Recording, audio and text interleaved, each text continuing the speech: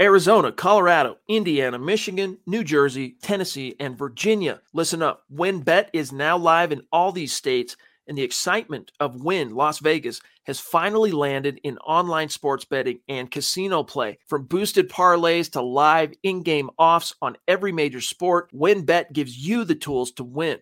Sign up today for your risk-free $1,000 sports bet. Download the WynnBET app now or visit wynnbet.com to start winning.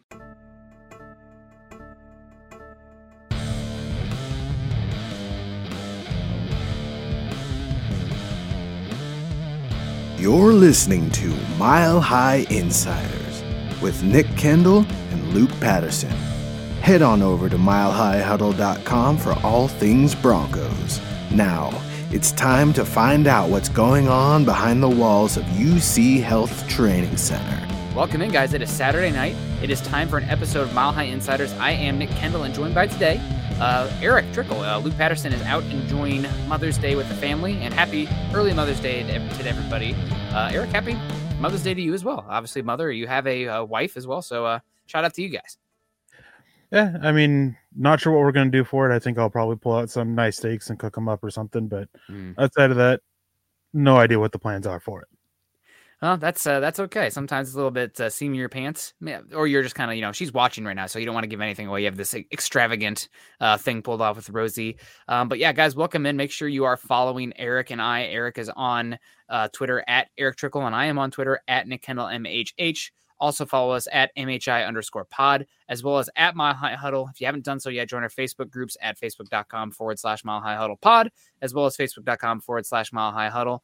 Go to Apple Podcasts, leave us a 5-star rating and a review, and please subscribe, like, and share over on YouTube. If you have not done so yet, click the subscribe button and hit the bell notification.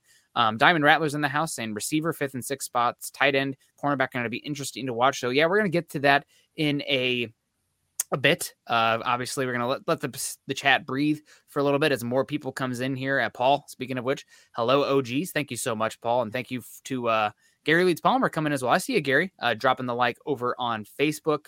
Eric, we didn't really get a chance yesterday to go further into the beyond the first two picks that were Nick Benito and Greg Dulcich. So kind of wanted to start it off with the Broncos' 4th round picks. We did talk a little bit about them, but let's start it off first. First off, so I want to say hello to Dave Griffin saying, good evening, guys. Go Avs. Yeah, Avs are up 3-0 right now. I think, Eric, are you a big hockey guy? I mean, there's got to be some hockey up there in Alaska, right? That's got to be a thing. No, I don't know anything about hockey. I was actually reading a thing earlier about like 6th overtime and 7th overtime and everything. No idea if it's true or not, but if it is, it'd be totally awesome because one of them is like you have 5 pucks on the ice at the same time. But yeah, I don't know anything about hockey. I didn't even know the playoffs were going on. Like hockey's just way out there for me. I kind of grew to not despise hockey, but I went to college at a small liberal arts school on the Mississippi River called Augustana College. And at the time, the Blackhawks were like dominant. So everybody was a Blackhawks fan. And, just like when you don't care and then everybody else cares and like is talking about it all the time, you start to not like it as much. So don't really like the Blackhawks. Also, I mean, I guess if I had to rep any team, it would be the Avalanche or the Blues. Those would be my teams because I got a lot of family in the central east side of Missouri area. But keeping it in here, we got Lewis Condon saying, can't wait to be able to send stars. Yeah, Lewis, we'll appreciate that when that comes. But either way, hanging out with us, make sure you subscribe to us. If you can't, I know not everybody's in the position to do that. So that's totally fine. We're happy that you're contributing to the chat in here tonight as your Saturday night before Mother's Day. Damari Mathis, first guy, Broncos using pick 115 at him. Eric, I'm going to ask you a little buy or sell here. Broncos were interested in Damari Mathis as early as 75, and they just got quote unquote lucky with him falling all the way to 115. Yeah, I mean, they were talking behind the Broncos. We talked about it a lot last night that they were mentioning him at pick 64, and they seemed to be fine with it. So I'm excited because I thought I was really high on Mathis, and I was one that, at 64, I would have considered him depending on how things fell and everything. And so I like it. He was a lot higher on my board. He was one of the guys that I felt had value in this Broncos class. I like this pick. I'm excited to see what they can do. I think he's such a great fit with what we believe Evero wants to do. Obviously, just going off the assumption he's kind of bringing in a little bit of what he did in Los Angeles. But I like this pick, and I mean the next pick too, and we'll definitely get to that. I mean, my reaction on that says everything about that pick right there. Yeah, no, absolutely. I really like those guys who are in today's NFL. We talked about it yesterday on defense. You want guys who can do a lot of different things. That's true for pass rushers, even. I mean, I think you can see the Rams last year with their usage of Von Miller and Leonard Floyd. A lot of what is known as simulated pressure, where who's coming, who's going. It's almost a little bit of a Dick LeBeau, if you will. You know, your heavy Steelers zone 3-4 influence, where that edge rusher is just as likely to drop back into coverage as your inside linebacker coming downhill. I think that makes a lot of sense with Nick Bonito. It makes a lot of sense with what they're talking about with Baron Browning. True on the back end with coverage as well. So Damari Mathis, is he going to play slot? Is he going to be boundary? Will he be a safety? I think we're fixing to find out over time, but where do you find his, or where do you believe his final home will be on the Broncos roster? Or is it something where year one is one thing and then beyond could turn into more? I think year one, we're just going to see him be this versatile defender, kind of a little bit of what we need you to be. And after this, I definitely think that, well, I think he's a little bit better inside. I think that they are looking at him to replace Ronald Darby after this year. Okay. Just being able to cut that cost, save that money. Yeah. Because, I mean, we've talked about it multiple times. I've talked about it multiple times. You're going to get that point where you have to pay Russell Wilson. So you got to be, you know, cutting the cost where you can. And Ronald Darby is one of those ways you can. Yeah, no, absolutely. We got Kathy coming in here. Hiya, fam. Hope everyone is well. Glad I made it in time for the ball shaving ad. Absolutely, Kathy. Always here for it. We saved it for you. So appreciate you coming in. Now we can go. Now the show can start. Also, Phil McLaughlin's in here sending us stars, sending us love last night, sending us love today. We really appreciate you, Phil. And Phil says for you listeners at home, or you people, you know, cooking yourself a pre-Mother's Day dinner, just listening to the show, says sending love to all the mothers on MHH this weekend. Hashtag let's ride. So yeah, shout out to the moms. Man, I love my mom. I don't know about you, Eric, but I absolutely love my mom. I miss her a lot. I hope she's doing well. I'll see her soon for my sister's wedding coming up here. Michael also enjoying the ball reading ad, I think, or he's really excited about Star Wars, and it's the TIE Fighter, right? That's what all the LOLs look like when I see them. Jeff Noyes coming in. You missed May the 4th there, Michael. What's going on? Jeff Noyes saying, hello, Eric, Nick, and Broncos country. Good to see you, Jeff. Jay's also in the house saying, I'd say Russell Simmons, Bulls, and Williams are the best bets to start this year. I think you're pretty safe with those ones. We appreciate you, Jay. We'll get into that here in a bit. We want to go through that day 3 of the Broncos picks first, but we'll definitely get into the battles, and I think that'll lead right into it, honestly. Jeff Noyes also saying, I think the offensive line competition will be interesting. Yes, it will on the inside. It's going to be very interesting. Chase Wellner saying, howdy, y'all. Howdy to you. And I see Orange flashing in here saying for Eric's classic reaction on draft night. Yeah, we'll get into that one. We're going to have to... I think I was pretty excited about that too, but it just seemed reserved compared to yours. I was like, wow, that's a good pick. So watching it, the funny thing is you see Carl's hand just kind of raised because you want to do it. And I look down at my phone and see that text message, that notification of it. And then you're just, wow, like this. Yeah, wow. Really not super excited, but like not excited. Wow, either. So it's just like a complete contrast of different reactions to it. Yeah, probably my second favorite pick of the entire draft for the Broncos on that one. It was a good pick. We'll get into that some more here, but thank you so much, Paul, for your support. That helps so much. Also support coming in. Gary Leeds Palmer gave us the thumbs up on the way in. Gary, guys, be like Gary. If you're joining us on Facebook, click the thumbs up. Says, so happy to be watching Eric and Nick back-to-back nights. Absolutely. So sorry, you guys. He says, you guys rock. We appreciate that. Also shout out to Paul again, saying for the support. Travis in the house too, saying good evening again, Eric and Nick, Scott and Broncos country. Still not able to see the live chat conversation. Well, then come join us on YouTube, Travis. I don't know what's going on with the live chat. Maybe it's because it's Chad made the show about 10 minutes ago, so there's not as much of the buildup preemptively for that. So we'll see, but who knows? And Chase knows what's going on. Nick refuses to get excited over an ISU player. I sometimes wonder how good Iowa would be in football if Iowa State didn't exist, because they have 2 big state colleges, Power 5 teams in that state. Like Minnesota doesn't have any. It's a bigger state than Iowa. Wisconsin doesn't have any. It's a bigger state than Iowa. So maybe a little bit. But the one thing I love about Uwuzurike is that he does not know the taste of victory over my Iowa Hawkeyes. So I appreciate that one a lot. I can't say the same about the 2 Wisconsin guys, unfortunately. But my guest coming in saying, what's up, Broncos country? Good to see you. We also got Marcus coming in saying, hi, guys, from the UK. Respect to all Bronco fans. Marcus, I hope you get some tickets to the Broncos at Jags on Halloween or right around Halloween. That'll be a lot of fun. Schedule release next week, next Thursday. So we should know a lot then. I'm waiting with bated breath and crossing my fingers and toes that the Broncos going to Seattle does not fall on one of the ample backpacking trips or wedding that I have planned. But sometimes fate be a cruel mistress like that. Dylan Von Ark's coming in here too. Thank you so much, Dylan, for everything that's going on. You do helping us in the background.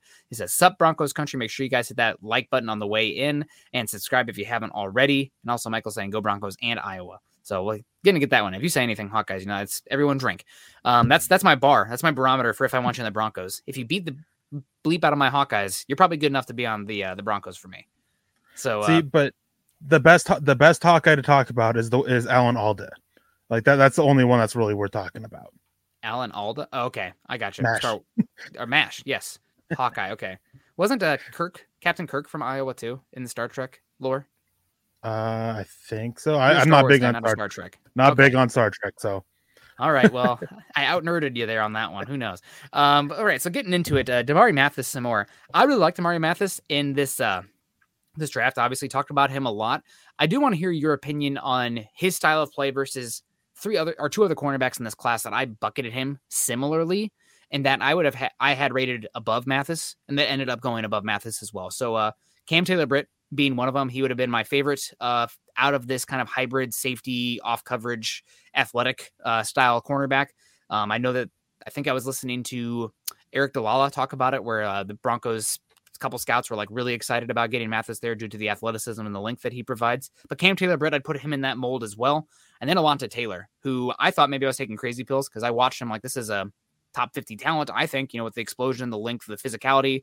And then somebody like Jordan Reed, who I respect tremendously, is mocking Alontae Taylor to the Broncos in the 5th round, which he went in the middle of the 2nd round. I feel a little vindicated on that one. But how do you compare Mathis to those guys, and just that kind of your general thought on that hybrid player that's emerging more and more in the defensive backfield?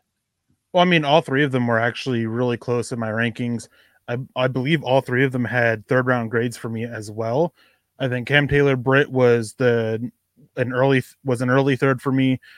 Damari Mathis and Alontae Taylor, I think, were mid and late. Not for sure off the top of my head. Even looking at my board real quick, Alontae Taylor was an early 4th, so Mathis was somewhere between early 3rd, early 4th. But I mean, they're all not necessarily the same player, but they're that same style of player. And I liked all of them. I wanted Denver to at least grab one of them because they all have that safety corner versatility. For me, I thought Alontae Taylor was a lot more safety in the NFL, not so much as that corner. Whereas the other two, obviously, you have that boundary aspect with Cam Taylor-Britt. I felt a little bit more than Damari Mathis. All very interesting. I'm glad Denver grabbed one of them. Mathis was of the threes, Mathis was my number 2 guy of those ones. So super excited for that, and especially for where they grabbed him. But yeah, similar players. And Taylor-Britt Alontae Taylor went a lot higher than I thought he would. Yeah. I thought that he would probably go in that 3rd, 4th round. Same. And so it definitely was interesting that of those 3, Mathis was the one to go. Was the last one to go.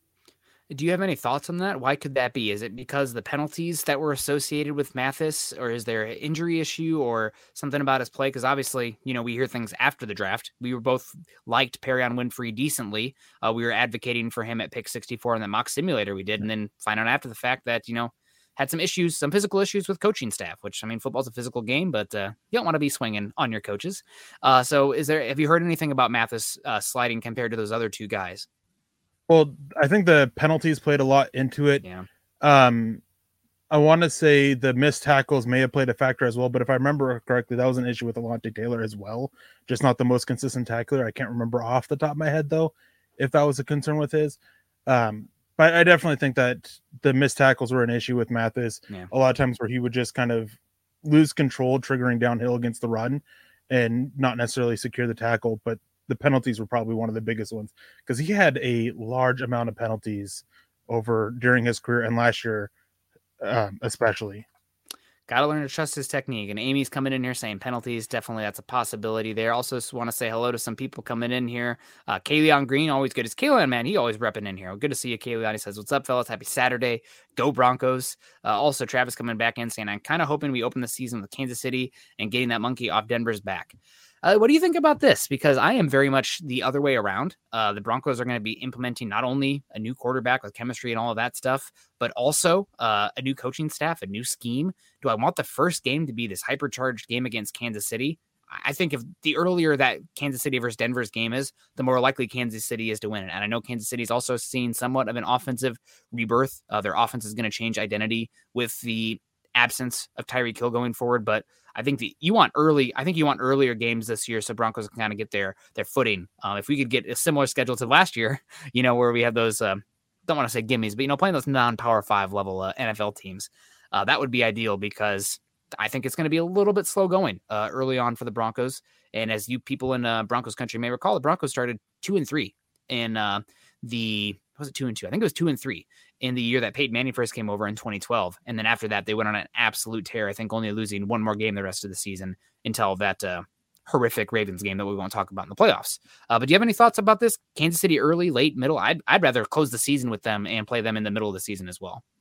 I'd rather have the away game in the middle of the season because I definitely don't want that in December than the home game at the end of the season. I mean, looking at who they have for the opponents, I'd like to see like the Jets, the Texans, the Jaguars, Panthers. I'd like to see those guys earlier on in the season and let them get the what's the word I'm looking for? The work out all the kinks and all that early on against these opponents that are a little bit weaker, so to speak, and then get those tougher competition guys in or teams in. Absolutely. Andrew Baker coming in here with the support as well, saying, "Sup, Eric, Nick, and Scott, and my family." Family now, Andrew. We love you, man. That's nice. Make sure you save a plate for me tomorrow at a Mother's Day dinner. With the Nickelback draft, I think that's what he means. Does this put the rest of the idea of Browning moving to edge? I don't think the idea of Browning moving to edge is put to rest, but I also think it's severely overblown. I'm curious what your thoughts are on this, Eric, about Baron Browning. I have thoughts. We'll get into it, but have you heard anything or do you have any idea of all this Baron Browning cross-training conversation? I think people are so focused on like, oh, he's going to be a full-time edge. Oh, he's going to be full-time off-ball linebacker. He's both. He's going to be both. He's going to be a hybrid between the two. They're going to, depending on down distance situation or thing, he's going to be off ball or he's going to be playing on the edge. It's not one or the other. It's just a little bit of both, and it's kind of going to be a little bit similar to how he was in college. Yeah, and this comes back to something I was hitting at earlier. If you guys get a chance, it's over on YouTube. You can find it. Simulated Pressure by friend of the show, somebody I talk with on the draft and DM'd a few times, Ben Solak over on The Ringer now. He did a really awesome 3-part series. Each video is like 15 minutes long about defenses in today's NFL. And the last video of that series was about simulated pressures. And it talked about Mike Zimmer being the godfather of the simulated pressures. Just different ways teams are trying to create chaos up front while still only rushing 4 or 5 guys and dropping into 7, but not being static. If you line up 4 and then, your 2 linebackers and your 5 defensive backs every time, deep quarterbacks, especially the more veteran ones and good schemers, will pick you apart. So what you're doing more so now is to create chaos, having guys who play multiple roles. And we've seen it more and more in the NFL. Even sometimes you see defensive tackles, defensive linemen drop into space into a little hook zone to take away those crossing routes where linebackers, edge rushers, etc. are coming instead. So this to me is screaming Baron Browning's cross training. You'll still see some stack linebacker. If Peyton's going to call it stack linebacker, then God bless. That's what we'll use instead of off ball. But I think you'll see some things where Baron Browning's going to be lined up as a mug, which is like over an A gap right over the center, line up on edge sometimes. And is he coming? Is he going? I don't know. But the same with Nick Bonito lined up at that wide 9 technique. So going to be a lot of fun. What I'd give to sit down in a room and ask Ejiro Evero some questions. Are we going to see more of the Brandon Staley style of defense with what he used at the Rams, or is it going to be more of the Raheem Morris, where it's much more cover 3 and 5 guys along the line of scrimmage versus 4? Fixing to find out. But the Rams did a lot of simulated pressures. You're going to see those edge rushers dropping into space a lot. I think specifically Bonito and Gregory. Maybe not as much Bradley Chubb, but I think Gregory and Bonito have the fluidity to drop into space sometimes if you want to do that. And I think if he's even on the Broncos, I think another one we can see do that is Malik Reed. As much crap as you and I have both given him, his dropping into coverage has been decent when he's been asked to do it.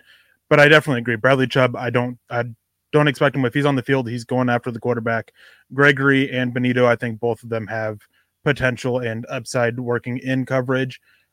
Gregory, I don't know if he's done it a whole lot at Dallas, but he definitely has the movement skills for it. Yeah. And Benito, a lot of people I talked to felt that he could be this hybrid edge rusher that could also be used to drop into coverage by the quarterback, things like that. Bruce Irvin roll, baby. That's what it's really lining up like that. And he was a good player for a while. And if you can get Bruce Irvin's career at 64, then that's not the worst. We got Phil coming back in saying Will Wattenberg, center the Broncos traded up for in the 5th round to get out of Washington, beat out Cushenberry for center, or will Quinn be in the conversation also? So, Eric, I'm going to answer the first one on this one. If Wattenberg sees the field this season, something went wrong. It's not really a disrespect totally to Wattenberg, but based on what I saw for his tape at Washington, I think he is a slightly better athlete than Cushenberry, but much weaker at the point of attack right now. And I don't need people pushing. Cushenberry's not super strong at the point of attack, don't get me wrong, but I think Wattenberg will be in Russell Wilson's lap a lot early and often if you're playing him at center. So hopefully you don't see Wattenberg this year. I think Wattenberg is going to get a redshirt season and cross-train and hopefully become maybe a Graham Glasgow replacement where he can play all 3 of the interior spots. If he becomes a starter, that's great. But even as a 5th round pick, if he becomes your super interior swing for cheap, that's not a bad use of a 5th round pick. Any thoughts on that? And also, what about Quinn in the conversation for center? Well, I think that part of the reason from what I heard that they were willing to take Wattenberg is that they believed he was the last center that could actually start right away as a rookie. I don't think that they're going to hand him the position. Yeah. But I definitely think that he has a chance to beat out Cushenberry for it. I think, though, the ball is kind of in Cushenberry's court a little bit because he has that experience at least, and he has had some time working with Russell Wilson. And from things that I believe you've heard and I've heard as well, is that Russell Wilson is comfortable with Lloyd Cushenberry. Not so much with Graham Glasgow, part of the reason being height. As for Quinn Miners, it seems like he's the right guard, and it doesn't seem like there's much interest in moving him away from that. Yeah, absolutely. Quinn at right guard, I think, makes the most sense. Things can change. The more he can cross-train, the more valuable he's going to be. But I think your guards, barring an injury, are pretty set. Quinn moving to center would be more valuable, but the same could be said about, Reisner, the ability to do that. Not necessarily that they wind up there. But the more you can do, especially on the interior, the better you're going to be. So, Damari Mathis, any final thoughts? So we've been hyping him up as one of our favorite picks this year. What are the reasons why Damari Mathis doesn't see the field that much this year? What goes wrong for him? What are some reasons that, maybe fans should temper their expectations for his rookie season? Well, I mean, just sometimes his decision-making and his over-aggressive nature at times when he's coming downhill against the run. I've talked about it before. I mean, Pro Football Focus, they don't have him with a lot of missed tackles, but there's a lot of times where he doesn't go with a clean base and he just kind of hits the guy without actually bringing him down or anything. Doesn't really disrupt the ball carrier. And so that's something that can be on it. And then the penalties as well, just trying to get him to be more consistent with his technique and trust in his technique is definitely something that they will want to do. And that could potentially keep him off the field as well. Yeah, absolutely. Ernie's coming in over on YouTube, not over Facebook, where sometimes we see Ernie, but good to see you, Ernie Mays. CC also talking about CB2 is Darby's job as long as he stays healthy. Yeah, I mean, as long as he stays healthy is doing a good bit of lifting in this sentence, but absolutely right. He's underrated. He's not great. Not a total star. I think he's pretty similar to Bradley Roby, to be completely honest, like play style, even the athleticism. Roby, I think, is more versatile because he did some nickel stuff where I don't think Darby's done very much from the slot. But a good player. I guess that doesn't even matter because Roby almost played always the boundary with Chris Harris Jr. kicking into the slot. So I think actually is a good comp. Good job, Nick. I'll pat myself on the back here. Moving along now. If anybody has any other questions, go ahead. Quick, I wanted to grab this one. Amy Wright, Eric, would you have taken Jalen Armour Davis over Mathis? Just curious. I personally like Mathis. I love Mathis. He's my second favorite pick of the draft. I'm super glad when Denver got him. I would not have taken him over Jalen Armour Davis, who I was really low on. Went a lot higher than I thought. I think he had like a 5th round grade for me. Yep. Ravens took him though, so maybe he ends up being a good one. We'll see how it plays out. Like I said, I think Cam Taylor-Britt was my favorite tackler in this class from the defensive back spot, or I guess cornerback spot. And I think Alontae Taylor was even more twitched up coming downhill than either of those guys. He had a couple games where he broke on that ball coming from like an overhang or off coverage position that moved different than some of the first round cornerbacks in this class, so love the tools there. And his tackling wasn't always great for him, but killed people when he hit them. So I liked him a good bit, but happy to have Damari Mathis. Moving on now, we got Owuzurike, the defensive lineman, a versatile guy from Iowa State, had 6'6", 335 and an eighth arm length off the top of my head, played in a 3-3-5 stack defense, or a 3-2-6 sometimes as well for Iowa State. Had a lot of responsibilities on that front to rush the quarterback while also containing the quarterback and playing the run. So kind of almost the opposite of, we talked a lot yesterday about Nick Benito. A lot of his analytical production came because you don't have to worry about playing the run. You're playing the gap, run past, I don't care. Shoot that gap and get in the backfield. That's production. God bless you. Owuzurike playing edge totally differently, having to take care of both lanes, having to rush with only 3 guys, so getting bodies taken on, run first, contain, and rushing through the blocker to get to the passer. Excited about him. General thoughts and potential role year 1 for the Broncos. I mean, I think it's tough because I want to say he has a chance to compete to be the starter, but after the Vic Fangio staff, where they really didn't like to get rookies out there on the field early on, I don't want to say it. But I mean, with what they're looking for that other 4-eye technique opposite Draymond Jones next to DJ Jones, he can fit. I think on those on the roster, he is the best one to fit into that role right away. But there's issues with his tape. I mean, he's not exactly the most bursty of guys, but that's fine for the role that they're looking at. I don't think he ends up starting, but I think he has a pretty decent sized role on the defensive line with rotating people out and trying to keep people fresh. And especially with the versatility that he can bring with his ability to get after the quarterback, as well as some decent strength to sit there in 2 gap or even 1.5 gap, depending on, the circumstance. Yeah, no, that's a great call there on that one. And let's say hello to a few people in here. Travis coming back in saying, will Simmons and Stearns or Simmons and K-Jack at safety? It's going to be Simmons, Stearns, and K-Jack. I think how often you're going to see more 3 safety sets than I think even 2 safety sets this season, or at least pretty darn close. Early on, it's going to be Simmons and Kareem Jackson. But if Caden Stearns is playing well, or Kareem Jackson, dinged it up, then don't be surprised if Stearns comes and takes that role. But I think early on, I would bet on Kareem Jackson and Justin Simmons being your starting safety duo, if you will. Jay Valentine coming in here saying Bowles, Glasgow, Wattenberg, Miners, Turner, Anderson.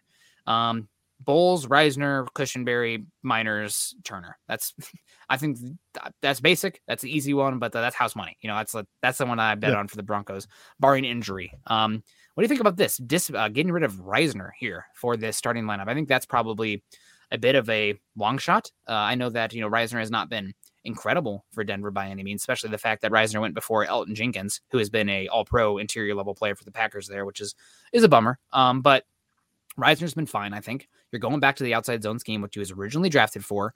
And also Reisner's entering the last year of his deal. Best thing for the Broncos for Dalton Reisner is that Dalton Reisner plays so well this season that he goes and gets the Zane Beatles contract from a team like the Jags, or one of those, bottom teams. Like, we have a lot of cap because, what are we doing? Let's pay to solidify the offensive line. Give Dalton Reisner not a top of the market deal, but enough to give you maybe a 2024 4th round comp pick or a 5th round comp pick. I think that's the best path for the Broncos with Reisner going forward.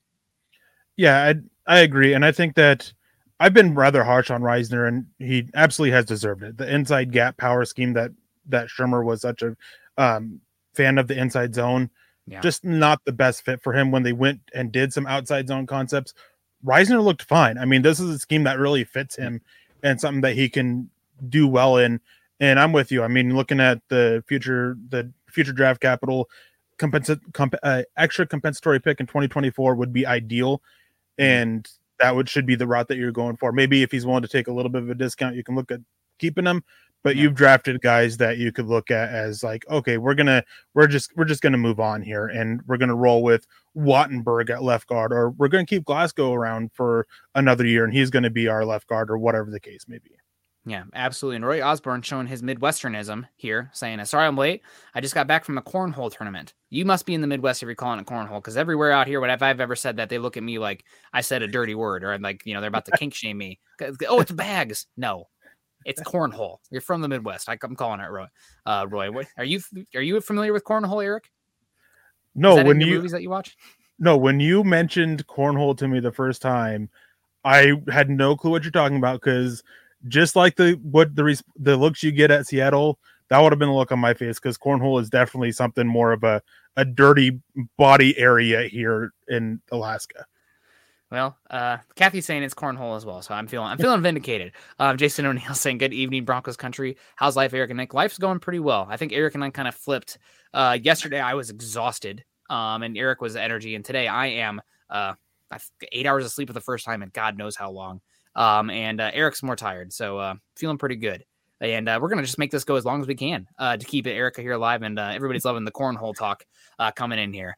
John Houston coming in saying, just pray to God, just praying that God, football gods, whatever gods want to worship there, blesses the Broncos with a great year of health. That may be the difference right there. Yeah, health does make a lot of difference. The Broncos in 2015, I always think about this. If you lost one of those defensive players to injury, who knows how it plays out. But the Broncos had a lot of health that season. I think the Chiefs actually had a heck of a lot of health last year as well. The Ravens had horrible health issues. Those tend to regress to the mean either way the following season, unless you're the Chargers, who are built their stadium on an Indian burial ground or something. That's the only thing that makes sense to me. But health will be a big one for the Broncos.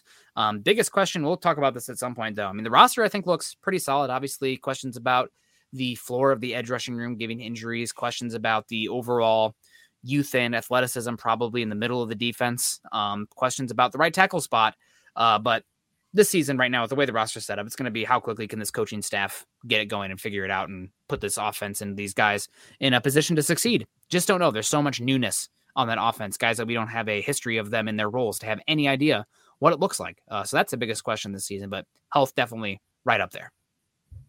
Yeah, and I mean, mentioning it with the health and one factor, I mean, it may have been what you mentioned. I kind of zoned out a little bit reading some of the comments in the chat. But with this, health is such a big thing because we don't know how the staff will be able to adapt to, okay, we have a new guy coming in having to start because we lost so-and-so in our starting lineup. Yeah. And that's something that I'm curious to see. So definitely hoping for health, because first of all, I don't ever want to see any player get hurt, no matter how much I dislike them for any team. And I just want them to stay healthy, and I mean, it's their careers. And so hope for that. And then, of course, the fan of me of wanting the Broncos to win, and best way to win is keep your best players out there on the field, which means they have to stay healthy. Yeah, absolutely. And Dirt Boy, this is a family-friendly show. Cornhole is a game. It's bags. You have to get the bags on there. And also, the Manscaped reads are pushing that line anyway. Talking cornhole after the Manscaped things, like, that's fair game. But we also have another question coming in from Dirt Boy saying, do you guys think Broncos are going to be a physically imposing team or more of a finesse team this season? This is interesting. What do you think, Eric? I think defensively they want to be physically imposing. Offensively, I think they want to be a little bit more finesse. Okay. And that's just simply the styles of the offenses that we're projecting them to implement. Because I mean, even though Nathaniel Hackett's basically said, we're going to be an outside zone team, which is typically a little bit more finesse. Obviously, you want some bullies up on the front, and Garrett Bowles, Dalton Reisner, I mean, he even has some bully to him. You like him? Quinn Miners, man. Quinn Miners. Oh yeah, Quinn Miners, of course. I mean, he wants to take your lunch or dinner and your next day's breakfast. But yeah, so I definitely think that it's going to be a little bit of both, but I'd say a little bit more finesse because on offense, anyways, because you're wanting your ball carriers to make people miss, and which is going to be interesting to see with Pookie Williams. It's going to be interesting to see how well he can fit and adapt to that, which is something that we're going to be talking about on next Friday when Coach Luke Polgace comes and joins Lance and I. But so it's going to be a little bit of both. Yeah, for me, I think the mana, the good stuff is when you can be physical out of finesse formations. And that's something that the Broncos, I'm hoping they can do this season with the likes of, I mean, God, Lord, we talked about it yesterday, the role with Alberto Cuevanam, not a good blocker as an inline tight end. Blocker as a wide receiver in the slot. Okay, now that might be something there. Tim Patrick, last year his blocking I thought took a little step back, but it should be better this year. Cortland Sutton, also a good blocker as well.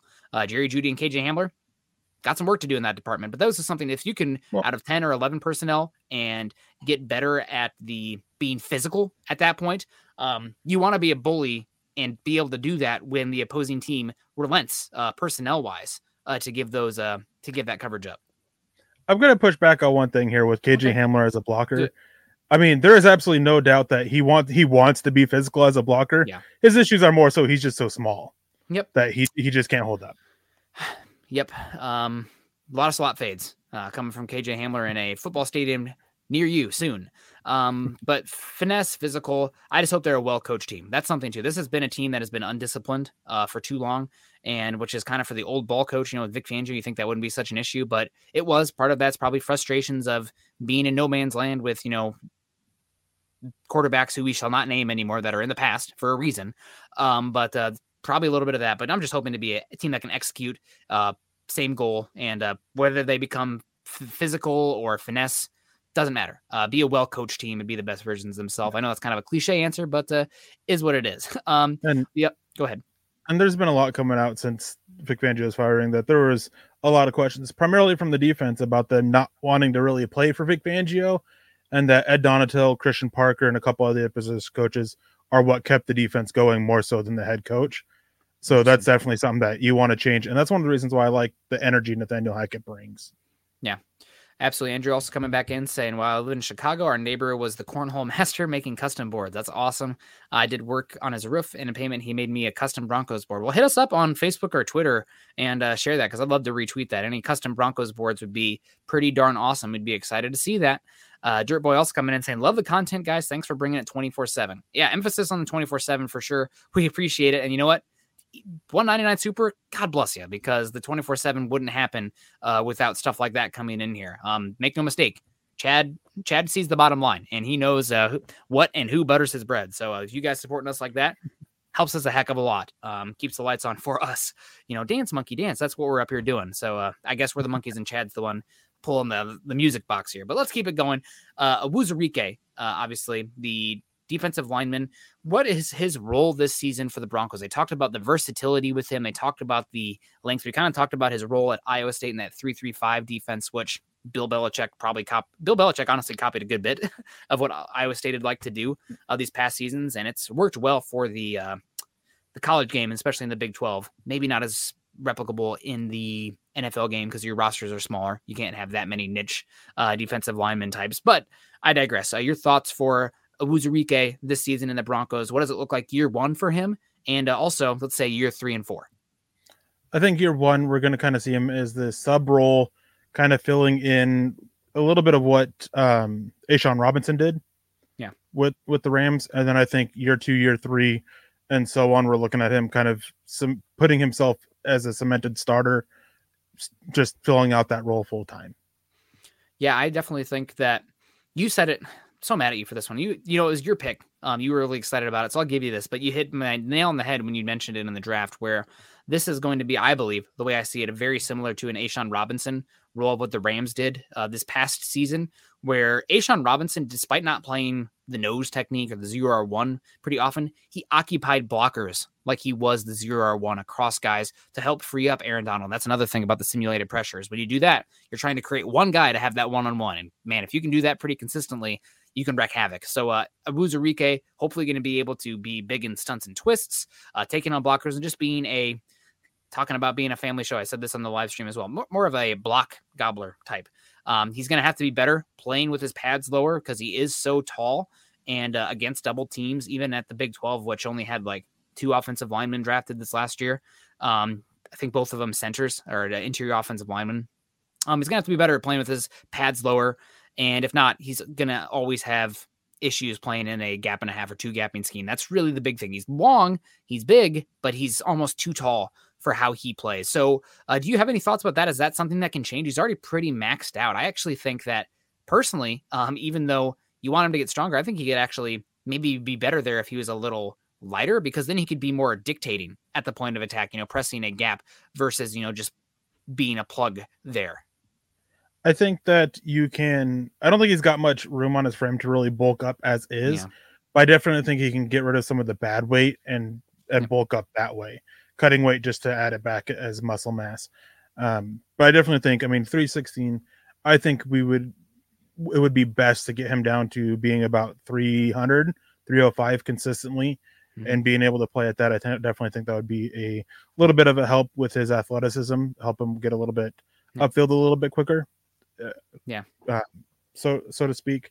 But definitely if you cut weight, you want to add back a little bit in muscle mass.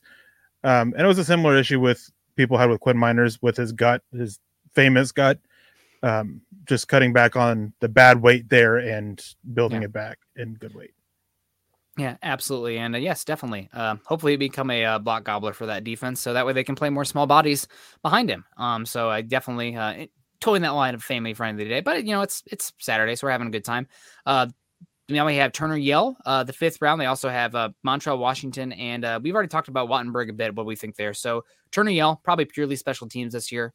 I think it's going to be Jamar Johnson. You better bring your big boy cleats this season. PJ Locke as well, because whoever sticks out at special teams is going to get that final safety spot.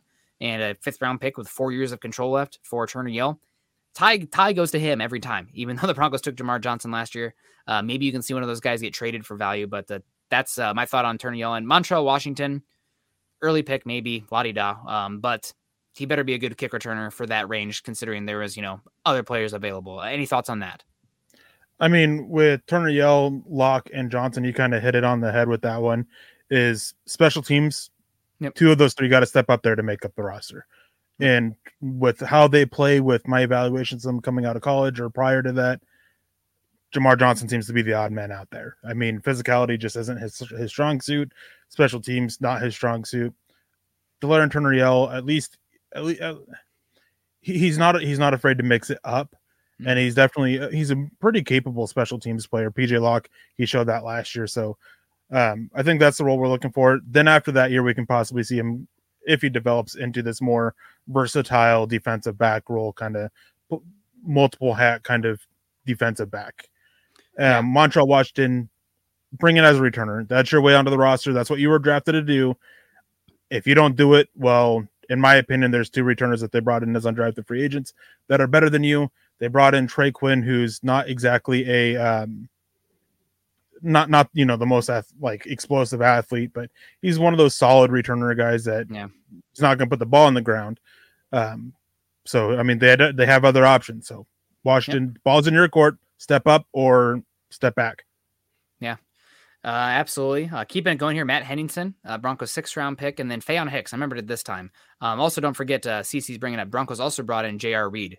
Very cheap, be easy to move on from him. They're really emphasizing that special teams in the back end of the secondary. And I think I heard that in the time when George Payton was in Minnesota, no team drafted more defensive backs than the Vikings there. So they really like to take a lot of those guys, and special teams value, it's going to be big. It might even be more important with the Ejiro Evero's defense, given it's going to be very defensive back heavy on the field as well. So good call out there, CC.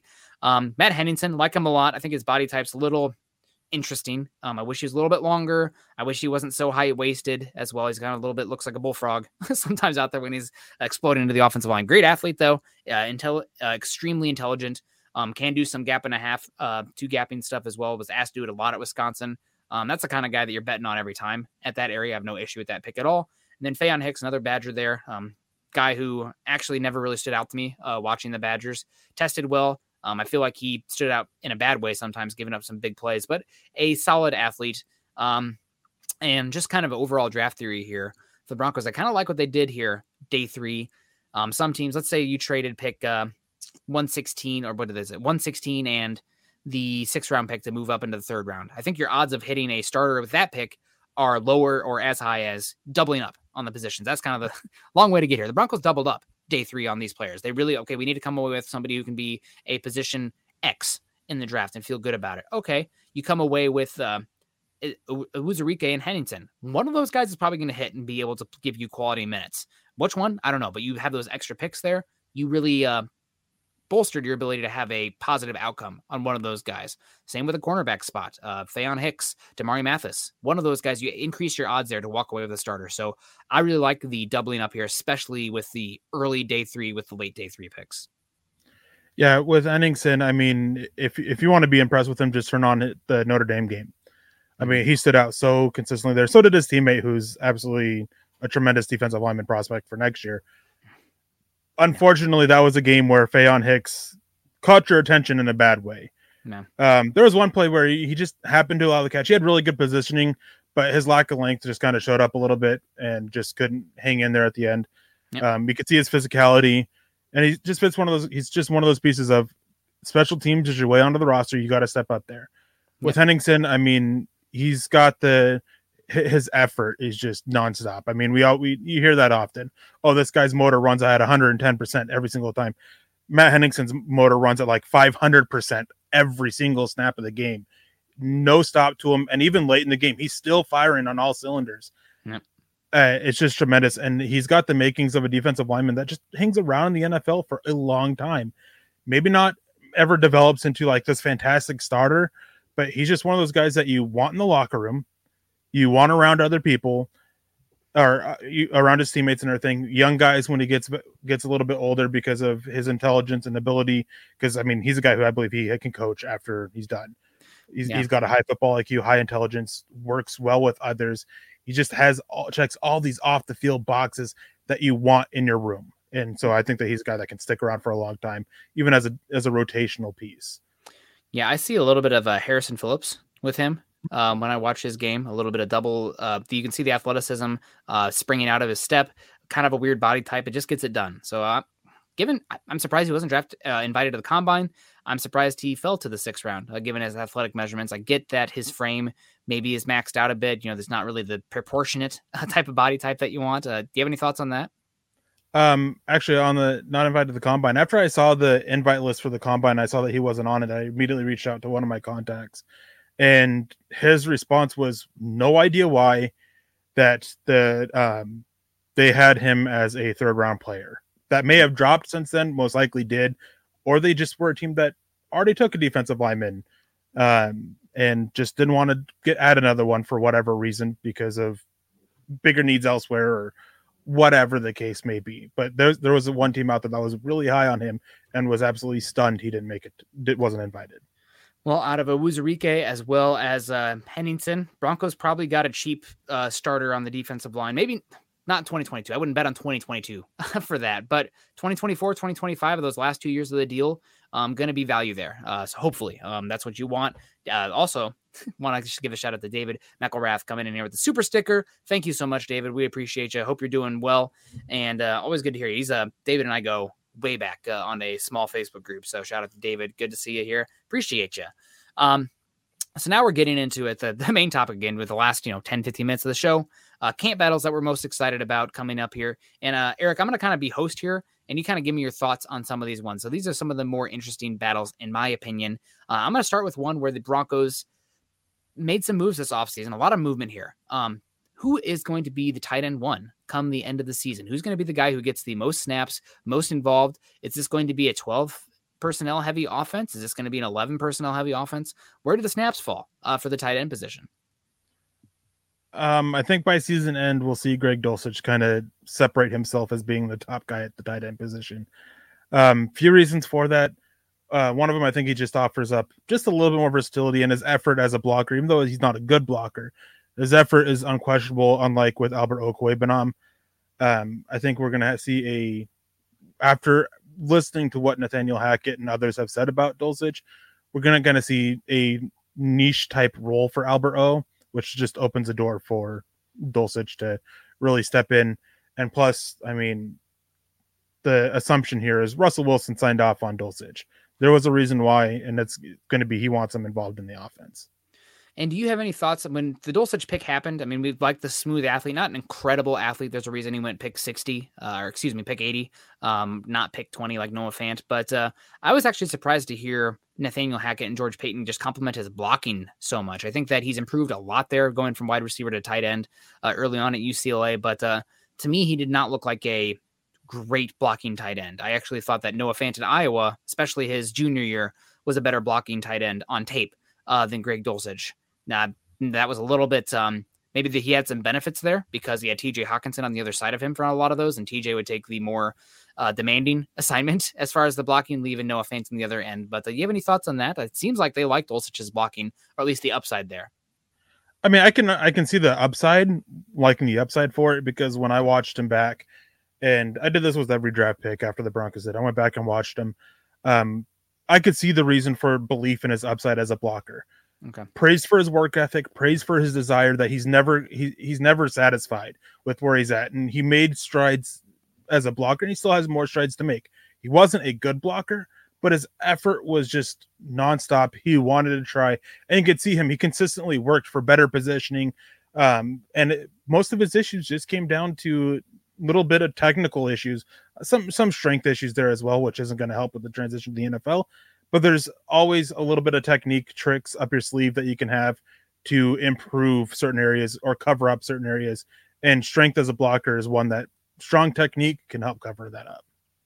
Yeah, absolutely. We got Robert Perez saying, "What's up, fellas? Not too much, just hanging out. What's up with you, Robert? You guys are the best. Insight is top notch. Thank you so much. I mean, God, sometimes I have to pinch myself that we're even here having fun with you guys hanging out. So we really appreciate that. That means a lot. Also got Money Mork saying, "Can't wait to beat up the Lock and the Seahawks, even if he plays. That'd be fun. I mean, heck, I'm hoping to beat up everybody this season. That's not just Lock. No hard feelings. Broncos took him in the second round. Didn't work out here. No ill will. Think we upgraded. Happy that's behind us, but good luck. Whatever comes next for you, Drew. And I think he's going to carve out a long career in the NFL, whether he is starter or a backup. So good for him, man. He's going to make millions. Dirt Boy also coming in supporting us here.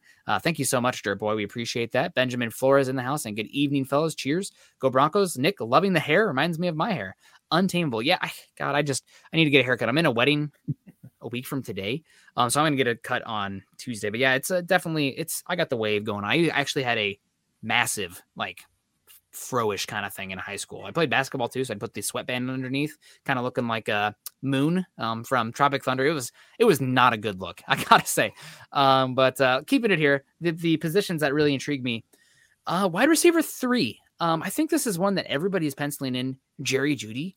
Is it too fast to pencil in Jerry Jeudy? Is there a chance for my guy KJ Hamler to give Jerry Jeudy a real run for his money as that wide receiver 3? I mean, he brings more speed. I think he's probably going to make teams think twice more about playing too high defenses, creating more space underneath for Javonte Williams. Do you have any thoughts on that? Potentially seeing more KJ Hamler threatening there? Or is that way too much of a long shot? It's not a diss to Jerry Jeudy. I like Jerry Jeudy. I think it's more that I really like KJ Hamler. I'm a big fan of KJ Hamler. I think it's safe to pencil in Jerry Jeudy as your wide receiver 3. I really think that KJ Hamler's role, until especially early on in the season, once he starts to show that he can stay out there on the field, that's the biggest question with him. Can he stay out there on the field? Once he shows that, maybe his role will expand, but I think it's going to be a very niche role early on. So I think Jerry Jeudy is going to kind of be locked in as that number 3 receiver, at least for the first half or so of the season. Yeah, and Peter coming in saying Hamler has the speed, but needs to stop the drops. Yeah, that's a good point. The drops are an issue. Part of that is his body type, the contested catch situation. Some of it also is the balls that were thrown at him. KJ Hamler dropped it. Do you remember the one that got hurt? That was I disagree completely that it was a hospital ball, but it was a bad throw in a contested catch situation. And then there was the game against the Raiders 2 years ago where Locke threw it into triple coverage over the middle of the field and KJ Hamler did like a 360 in the air.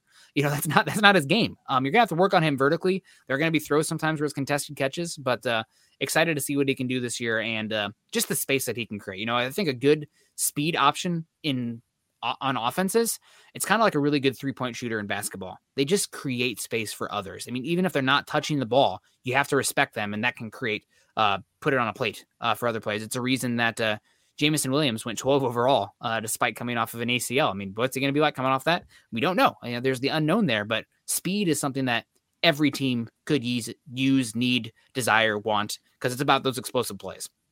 Yeah, definitely. And I mean, Nathaniel Hackett, he hit in his introductory press conference, he mentioned that they want to attack the boundaries in the passing game and open up the way for explosive plays, because to score quickly, you need those explosive plays, and that's Hamler on the offense. He's the one that's most likely to get you those big explosive plays. Yeah, no, that's it's very true. It's going to be a big one. Hopefully his hamstrings can hold up. We'll see. And Jeff saying, is the Manscaped good for haircuts? I don't know, but if they want to send me a head shaver instead of a ball shaver, God bless them. That'd be fun. My hair's untamable. That's pretty much the bottom line here. So keeping going here, some other potential camp battles that really intrigue me. We kind of hinted at it earlier, but let's go first to this one, pivoting, stay on the offensive side of the ball. Right tackle. Billy Turner probably seems like the odds-on favorite for that spot. Is there a chance for Calvin Anderson or Tom Compton, and what does that look like? I think there's a chance for Tom Compton. I think Calvin Anderson, I think he's kind of, I don't want to say cemented in, but he's penciled in as your backup swing tackle. Yeah. What's interesting though is with some conversations is that Tom Compton's also going to get a chance at left guard. So if somebody does unseat Dalton Reisner there, it's probably going to be Tom Compton with Billy Turner at right tackle. We'll see if that opens up for the role for a way for Dalton Reisner to do something else on the offensive line. Not sure, but it definitely seems like Billy Turner's your top guy right now. Maybe Tom Compton can step in, but Tom Compton's going to get a chance to compete at multiple positions. I'm excited for Tom Compton. I feel like people are sleeping on him a little bit, and I know that this is a passing league right now. Passing, and Tom Compton's pass blocking compared to his run blocking is not great. He had some issues with size, especially size and length. Rashawn Gary just beat the absolute hell out of him, as did Eric Armstead. And Von Miller. Von Miller. Yep, that's the one. I was like, Eric Armstead is his own teammate. That's the wrong one. Rashawn Gary and Von Miller beat him pretty good. But Tom Compton is really good in the run game. And while we are in a passing era, I think there is something to be said about being so good in the run game department that opposing teams have to respect it. It's if you want to create explosive plays, especially with teams, I guess we'll call them the terrorists of Vic Fangio and Brandon Staley, what they're doing to defenses right now, getting rid of all the explosive plays, making it not as fun. Check down every time. I'm not tuning in to watch checkdowns. I want deep touchdowns, damn it. And Staley and Vic Fangio are taking those away. The best way to counter that is having yourself a dominant run defender or a run blocker or a running game in general to help create those explosive plays. So I think there is a role for Tom Compton and something to be said about, somebody like that who is questionable in the pass blocking, but so good in run blocking that you have to account for them by numbers, coverages, et cetera, therefore creating explosive plays when teams are playing cover 3 or cover run. Go ahead.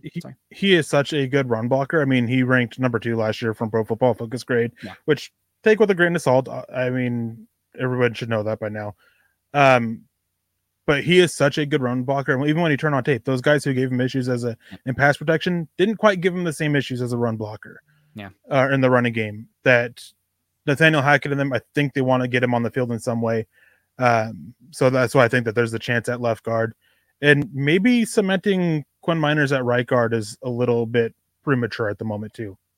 Yeah, we'll see how it plays out. David coming in saying, Nick, you don't want to go bald with Papa Bear. You don't where you don't have hair. I'm appreciating the hair. Like I said, my sister's. This won't get back to her, but she's getting married this year, and her fiance lost it pretty quickly there. So he's like, man, if you got it flaunted, I think is what you got to say on that one. Also, Tommy saying, have a guy growing trees instead of hair. This is all coming back to the Hobbit, Lord of the Rings talk in here earlier. Radagast, man, that dude's living the dream, living out in the forest with all the animals and stuff, having a great old time. That's retirement goals over here. It's getting in. This is the Star Wars guy. This Lord of the Rings over here. We got Chase coming in saying, is it unlikely that we see Glasgow and Reisner both starting? I don't think it's unlikely because I think you could see Glasgow still end up the center. I think it's based on what we've heard, probably not likely, but if Cushenberry struggles, then it could happen. So you'd see them both. I think the most likely interior guys starting though are Miners first and then Reisner. Personally speaking. Yeah. I'd say it's unlikely to see them both starting, but not, completely out of the realm of possibility. Yeah. As you said, Nick, I mean, there's still a chance that Glasgow ends up at center. Maybe they feel comfortable moving Miners there and they keep Glasgow at right guard, and we kind of see Bulls, Reisner, Glasgow, or Bulls, Reisner, Miners, Glasgow, Turner. I mean, they have options, and that's going to be the big focus of it. They've talked about it multiple times. Garrett Bowles is really the only guy cemented to start on this offensive line at the moment, and they're going to be looking for the best 4 next to him. Yeah. And CC coming in saying Glasgow being 6'6" works against him for the center competition. It does. The Seahawks did go with center Ethan Pokasic. I believe I pronounced his last name correctly. Pochik. I just have seen it. Never heard it, but I've seen it, especially with offensive linemen. They never say their names unless they're gods. But he was a 6'6" center as well. Maybe that's not something Russell Wilson wants to deal with after having dealt with it in the past, but he has worked around it. So if it's the best guy out there, then I think it will be the case. I know the Broncos, if like Cam Jurgens fell to pick 64, he might be a Bronco right now instead of Nick Benito. And then we'd have a entirely different conversation about, Cushenberry trades, et cetera. But it's where we are right now. Keep it moving because we're already at 59 minutes. I want to talk about the defensive side of the ball the last 5-10 minutes here. Talked about it already. Broncos, are they going to be playing a 5-1-5 or a 4-2-5, Eric? Gun to your head. 5-1-5. It's going to be a 5-1-5. So that this leans into Baron Browning not playing the linebacker reps as much because you want edge rush snaps. There's going to be more as much edge rush snaps available as there are linebacker too, because Josie Jewell is going to be the maestro there in the middle for as long as he stays healthy. I think so. I think so. I think so, most likely, but I'm not with what's coming out about Jonas Griffith and how much he's grown and what he's showing both through their early practices so far, which of course grain of salt there because it's still super early. Yep. And then with the few meetings and stuff, like there's a chance. I think it's a bit of a long shot, but there's a chance there. There's a lot of like for how much he's grown as a player. I'm excited for Griffith. I mean, he had some of the best run defense reps after Josie Jewell-Alexander got hurt this last season. So I'm not sleeping on Griffith, but I think that for this season, it'll probably be Josie Jewell. With Josie Jewell's contract the way it's set up, this leads into Jonas Griffith as a restricted free agent this upcoming offseason, maybe taking that role and running with it. But we'll see. But the one position I'm interested about here on the defense more than anything is we've been talking about it with Uwuzurike, that other defensive line spot across from the likes of Draymond Jones. I think that based on Ejiro Evero's early talk in the DJ Jones press conference, DJ Jones has come and taken Mike Purcell's job. Like Mike Purcell might still get a role, but I think it's as likely Mike Purcell is off this team as it is on it come when week 1 starts. But that other spot opposite of Draymond Jones, I guess, in that 5-1-5 defense, the other defensive end, who's starting there? What's the battle look like there? That one, I have no idea. I really don't know. I don't think Ajim's good enough against the run for it. Maybe he's taken this huge step forward. We didn't see it last year, though. Yeah. I think Uwuzurike is the best one right now. I like Deshaun Williams. He's probably part of that competition there, but I don't think that's his ideal role. So Jonathan Harris, maybe he was a big fan of the old staff, maybe not so much of the new staff. One of those guys that kind of hinted at it last night is the old blood player that's may not be the new blood. I don't know. Part of me hopes it's a Uwuzurike, but I really don't want to go and say like, oh yeah, it's going to be Uwuzurike just because he's a rookie. And it could be one of those things with, the body types and the very specific type of roles. It's something that the Rams have done exceedingly well over these last few seasons, where they're looking for guys who are really good in, 1 or 2 areas, and then they come in and play that role. It's how they've managed to, I know everyone makes the joke about Rams, they F them picks. They picked as much as anybody over the last few seasons. It's just they're picking, round 4, 5, 6, and 7 because they're killing the comp pick game. But they find these very specific role players and only put them in those spots to do it. So maybe you see a Uwuzurike first and second down with McTelvin and Ajim on third down, where they're still playing that 5-1-5 because it's or even a 4-1-6 kind of look there. But will be interesting to see there. No doubt on that one. We have Travis coming in with a question saying, curious, has anybody picked up Kenny Young yet? Not to my knowledge. Kenny Young was fine for the Broncos last year. Definitely a breath of fresh air after the monstrosity that was the Cleveland Browns game from the linebacker group from the Broncos. But Kenny Young's still out there. So is Alexander Johnson. I am a little bit surprised that Alexander Johnson's still available. I know he's a little older because of what happened at Tennessee and him not starting his career. I think he was a 26-year-old rookie when he came to Denver. But Kenny Young being out there still doesn't surprise me that much. It's a little bit tongue-in-cheek when I say this one, but it's like, oh man, why would you bring back Josie Jewell? Kenny Young and Alexander Johnson are better. Learn ball. No, they're not. Wrong. Hashtag learn ball. No, but for sure, that's definitely an interesting battle. And hopefully Kenny Young and Alexander Johnson get picked up soon. Happy to have Josie Jewell back for the contract they do. Last spot here for me that I want to talk with you before we get on out. I think we already said, Kareem Jackson playing that first spot. Kwan Williams right now is the only guy on this roster that on paper, I feel good about playing a heavy dose of slot snaps. Caveat being last year, do you know who the Rams' number 1 player for slot snaps was last season? I used to. It's far and away one player. Jalen Ramsey, wasn't it? It's Jalen Ramsey. Jalen Ramsey played as much slot as he did boundary last season. So I think there is a possibility where you see Patrick Surtain, who's now, I would say, as good of an athlete as Jalen Ramsey on the field. Jalen Ramsey, I think his tape and his athleticism has dropped a bit. Still an amazing cornerback, no doubt, but I don't think he was what he was, 2 years ago. But it had a lot of slot snaps this last year. I guess leading into that, do you see Surtain maybe getting that role, or is he just too valuable on the outside? I won't lie to you guys. All this people, Broncos have a terrible offense. That's great. I love defensive scheming and how that comes together, and I am fascinated to see how this looks. So where are these guys going to go? I think he's too valuable on the outside. I mean, okay. franchise corners are so hard to find, right? And on the boundary, I think that's what I think that's what you're looking at for him. Quan Williams, and I mean, I mentioned about it. I wouldn't be surprised if we see Mathis in the nickel if we have to. Yeah. Kareem Jackson can drop down there. I think a big reason why they did what they drafted the way they did was so they could have this versatility on the back end. I just hope, like you, that Asang Bossy doesn't end up out there seeing a lot of time as a nickel. I'd probably rather turn to Turner Yell or Hicks at this point, because at least we don't know what they are. We know Asang Bossy is bad. Yeah, you don't have to go for his whole life there, but yeah, he struggled. No doubt about that. The one who sticks out for me that you didn't mention here, so I'm glad about it. Right now on paper, my favorite second slot option is Caden Stearns. He played as many free safety reps last year as he did box, as he did slot. Let me pull it up here real quick. Last season for Caden Stearns. Where is he at? He's right there. 94 box snaps, 119 free safety, 97 slot. He's really good. He's a really good athlete. He can wear multiple hats. Am I crazy here saying that Caden Stearns is your backup slot if something happens? Well, I mean, he definitely could be. Reason why I mentioned Kareem Jackson, not Caden Stearns, is I believe that Kareem Jackson will be your third safety. Stearns kind of being that other too high safety.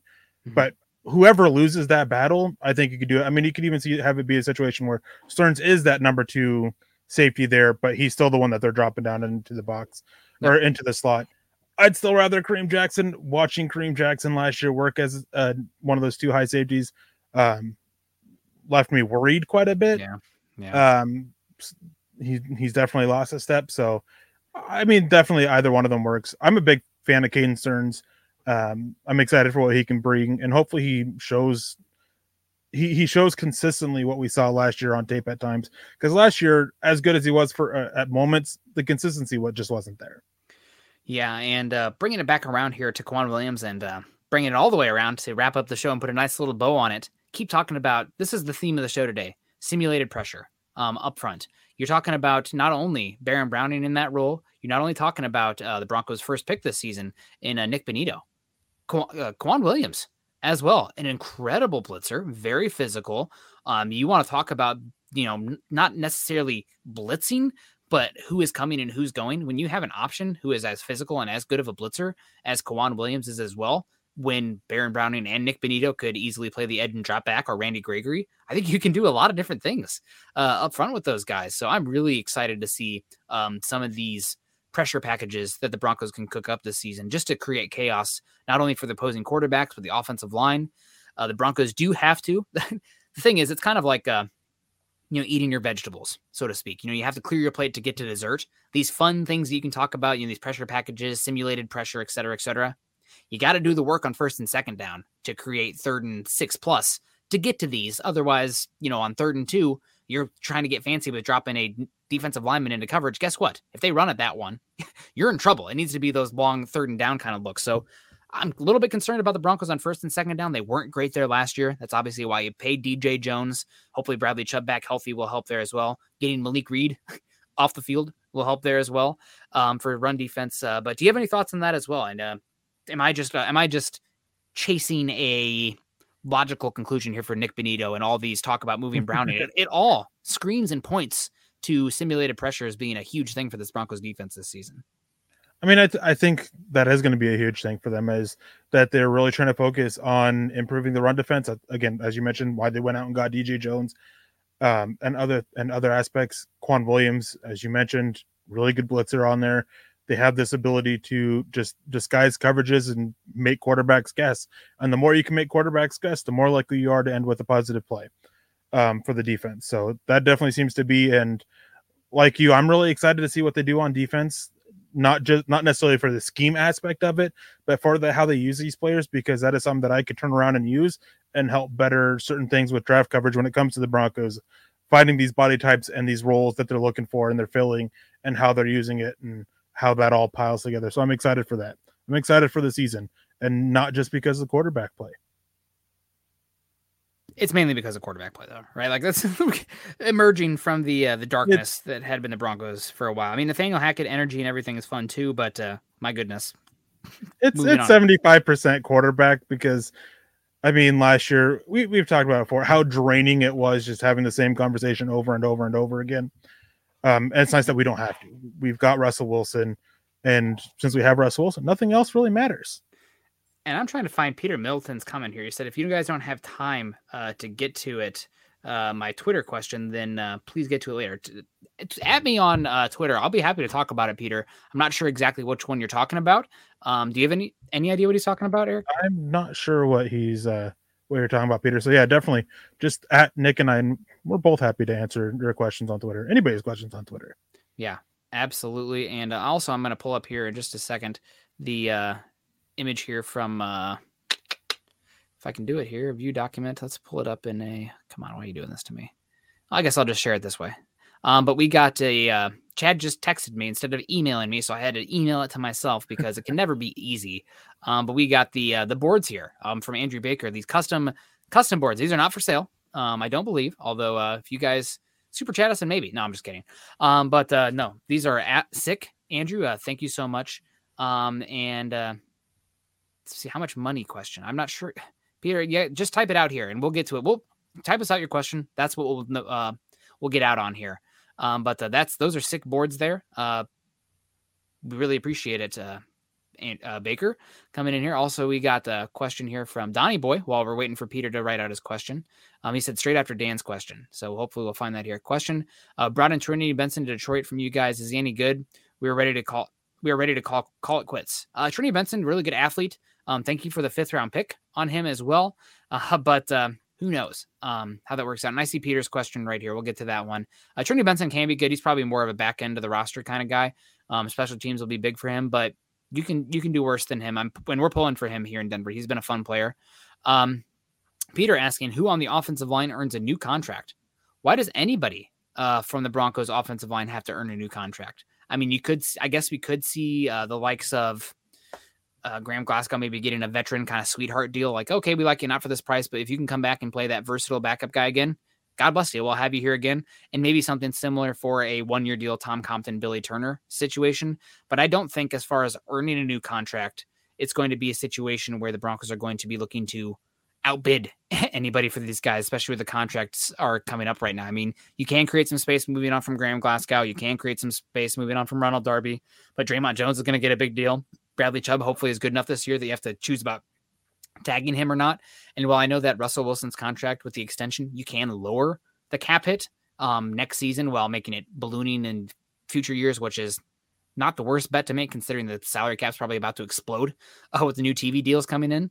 But for me, it's really, I'm not really tripping over myself to pay big money for any of these guys that are going to be potentially on the way out. I don't see any of them as building block players in the offensive line. Yeah, Garrett Bowles gonna have to play better than he did last year, but still, he's a building block player in the offensive line. And I think Quinn Miners is as well. The rest of them, though, I would not say so right now.